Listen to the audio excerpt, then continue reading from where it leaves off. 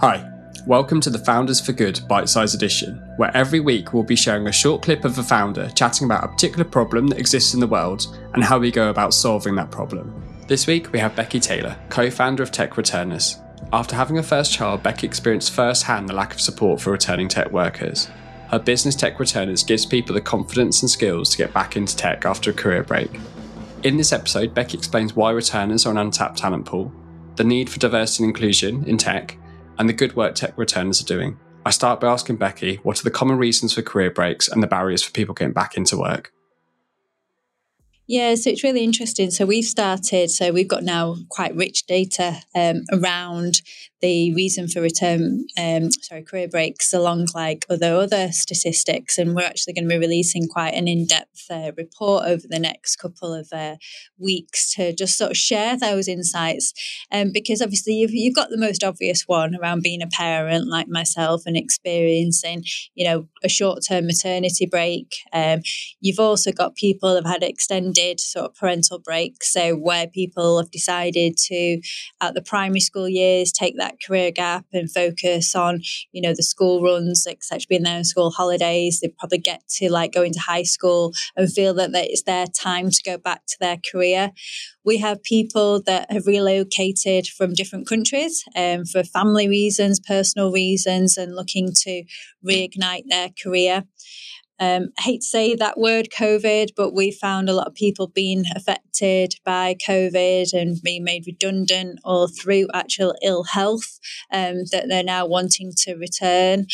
People that have wanted to take career breaks, whether to do something personal projects like traveling, side projects like house renovations. There's a whole variety. So it's not just from a parental aspect. There is other factors as well. And I think, but one common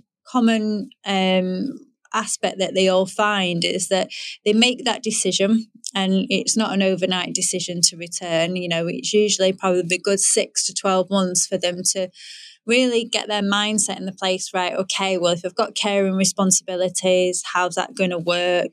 If like I need to juggle around, in terms of childcare arrangements, how's that going to work?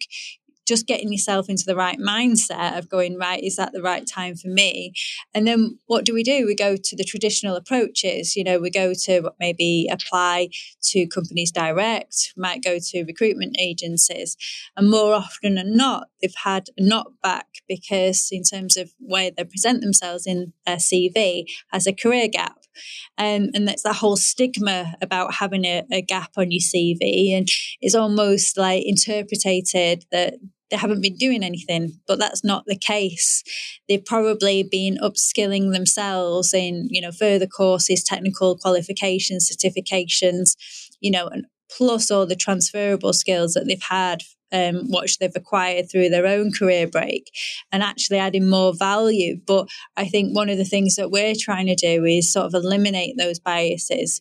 So we actually don't utilize CVs at all because we want to eliminate, when you look at a CV, to eliminate looking at dates and, that very standard format. And actually we've created something now called the returner profile, which gives a holistic view of that individual, just focusing on like the skills and the value, experience and expertise that person can take to that organisation. And the organisations that we've worked with have really welcomed that, and it has eliminated, those biases that people have.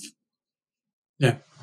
Really interesting. And my next question was going to be around, like, I'm kind of baffled by it, like reading through your website and seeing some of the stats on there in terms of, I think 80% of the people on the program are women. So like quite a diverse talent pool considering what you probably see in the actual industry itself.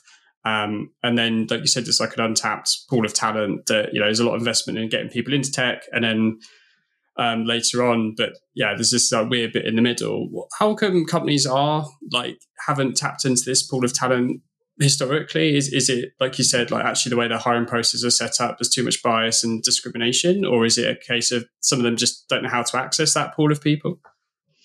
I think it's a variety from the people that we've talked about. And obviously, it's a pool of people, a lot of people probably listening to this might have their own opinions, but I'll go in terms of what we've been shared. One or two things that, traditionally recruitment, you go and search in the same talent pool. You've done something one particular way, and you can continue to do that, and you've not really looked outside the box of what you normally do. Apprenticeship graduates have been around for a very long time, and then obviously we came in, and I would like to say we were probably one of the first that talked about returners, and then we had the misunderstanding that these were entry-level individuals, which is totally wrong. These people have had established careers, an average of 12 years. So then there's a misunderstanding, and then there's the aspect that we need to educate what actually a returner is, in terms of they've got experience. So I think it's a combination that people have always done it one way, and setting the ways a little bit in terms of what they've done, and then not the knowledge around actually what a returner is. So not understanding the value that somebody who has had a career break can actually bring to the organisation. When we place returners into organisations, I hate levels. I hate what's a junior, what's an entry, what's a mid, what's a senior, because I think that's very, very different in different types of organisations. But they're going in as experienced roles. They're going in, learning obviously about the organisation, about their sort of code, but they're not being taught to code, if that makes sense. They're not like right at the beginning of their career, that they're still in the middle level, progressing further into their career. And I think that's a big misconception about returners. Yeah, makes a lot of sense. And the second kind of area of impact that I see, which is completely linked to what we're already talking about, is like diversity in technology that you help with the tech returners.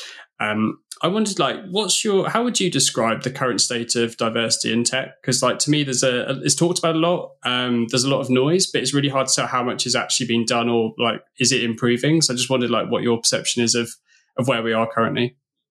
Yeah, I think for many years, and I'll put myself into this category as well, we really focused around diversity first. It was always diversity and inclusion.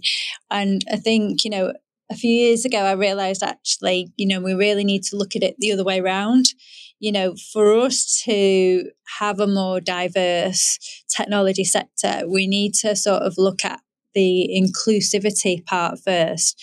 Organisations need to make sure that they have inclusive cultures, inclusive practices, to attract and definitely retain more diverse talent. So I see a lot of organisations talk about diversity. And one of my questions, because we do a very thorough due diligence on the companies that we work with, and, we're proud of that, because my sort of the forefront of what we do, and my priority is the returners. We're helping individuals coming back into technology, and I want to make sure that as an organisation we're placing these individuals where they can thrive, develop, and get the support, in the right culture. So part of our due diligence is looking in terms of their inclusivity aspects of it. And I think it's something that companies need to really look at themselves and go, right, okay, yeah, what do we provide in terms of inclusivity, and what can we work on? And it's not about having an organisation that's, got everything perfect, because that doesn't exist. We're continually obviously learning and growing. But where I've worked with organisations is maybe have a roadmap of the things that you want to achieve, and then sort of steps of progressing that forward. And I think if you're transparent around that, and I think that automatically then attracts you to more diverse talent pool, rather than saying, right, we want to recruit more women. And we get that a lot. You can imagine, obviously, being yourself in the recruitment field, the companies come to you, go, I've come to you because we want to recruit more women. Well, it doesn't work like that. You've got to sort of think about, right, okay, well, why do we want more diversity within our organisation? What can we provide them in terms of inclusive cultures? And that will support it. And we shouldn't really also just focus on gender diversity. We should focus, we're very much advocates of diversity of thought, especially returners, having had previous experience. And then, like you mentioned, you're a father yourself, in terms of that amount of transferable skills that you've learned probably over the past 5 years, what that actually can then provide to an organisation is invaluable. So we need to sort of shift it just by going, actually, we've got this diversity tick box. We need more women. We need a different age range, etc. We need to look at, right, okay, well, why are we doing this? And actually, have we got the right infrastructure in our organisation to support the diversity going forward? So I think it's been really enlightening for the past couple of years for me to think about it a little bit different, inclusion before diversity, because I do think that helps. In terms of the shift, I can only speak, in terms of, from ourselves, we've seen a huge shift in terms of the amount of women, especially, that we've helped back into organisations. It's over 150 now. And for us, that's absolutely amazing. And not only that, it's not about also like a numbers game. It's about the value again. So there's a piece of research when we started Tech Returners that from the PwC that says people returning to work often get up to 40% lower in terms of salary. And I was like, wow, God, right. Sorry, not 40%, £4,000 lower than in salary. And what we wanted to do is make sure that the companies we work with actually understood the value that they're actually providing. So on average, we're increasing people's salary on average about £19,000 per person to come back into the industry.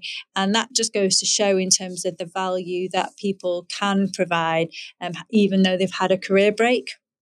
Yeah, no, loads of good points. And I completely agree in terms of like the inclusion comes first, and also transparency is completely key. I think, like you said, no one expects perfection, but I think they do really appreciate saying like, this is the steps we've taken so far, this is the journey we're on, here's where we are, and this is what we plan to do, and we're really open to any more ideas or feedback or better ways that we could be doing things. Awesome. So let's chat about Tech Returners specifically for a little bit. I know we've touched it quite a bit now, and I think it's pretty clear what you guys do, but just in case, could you just give a brief snapshot of what Tech Returners does? Yep. So we support people returning to technology after a career break. And how we do that is that we provide upskilling for individuals. So say if you've had a career break, you were a software engineer before, you've had a career break, say for 6 years, you've got all the fundamentals because you've coded probably for 10 years previous. But what you're not up to date with is in terms of the current tech or the current frameworks. And that's what we're here to do. So we provide upskilling in terms of technical. So whether that's in terms of, we do courses in Java, C#, front end in terms of JavaScript, etc. And we upskill them through a curriculum over an 8-week period. Supported by that, we do career and mindset management. So one of the biggest barriers for people returning is around their own confidence, because they've been out the industry, they might have been knocked back, and they need support in terms of their own mindset and their confidence. So we have a curriculum in terms of how we support them around growth mindset, around interview preparation, around, talking about yourself, even, and even in the remote world that we are in now, and like confidence on camera. And then we work with organisations. So an organisation that we're working at the moment, checkout.com. So they have supported at this cohort to upskill in technology, and then they will have a talent pool to recruit into their organisation. So no returner pays to come on and upskill. It's all free from a returner perspective, but the organisation pays it forward for us to deliver the programme for free. So it's like a pay it forward model. And then they have a talent pool of individuals that then can transfer into an organisation. So, yeah, in essence, I feel it's very simple, a bit of a no-brainer. You're supporting people, you're getting diversity, and also you're fulfilling your talent pipeline and recruiting some amazing individuals into the business.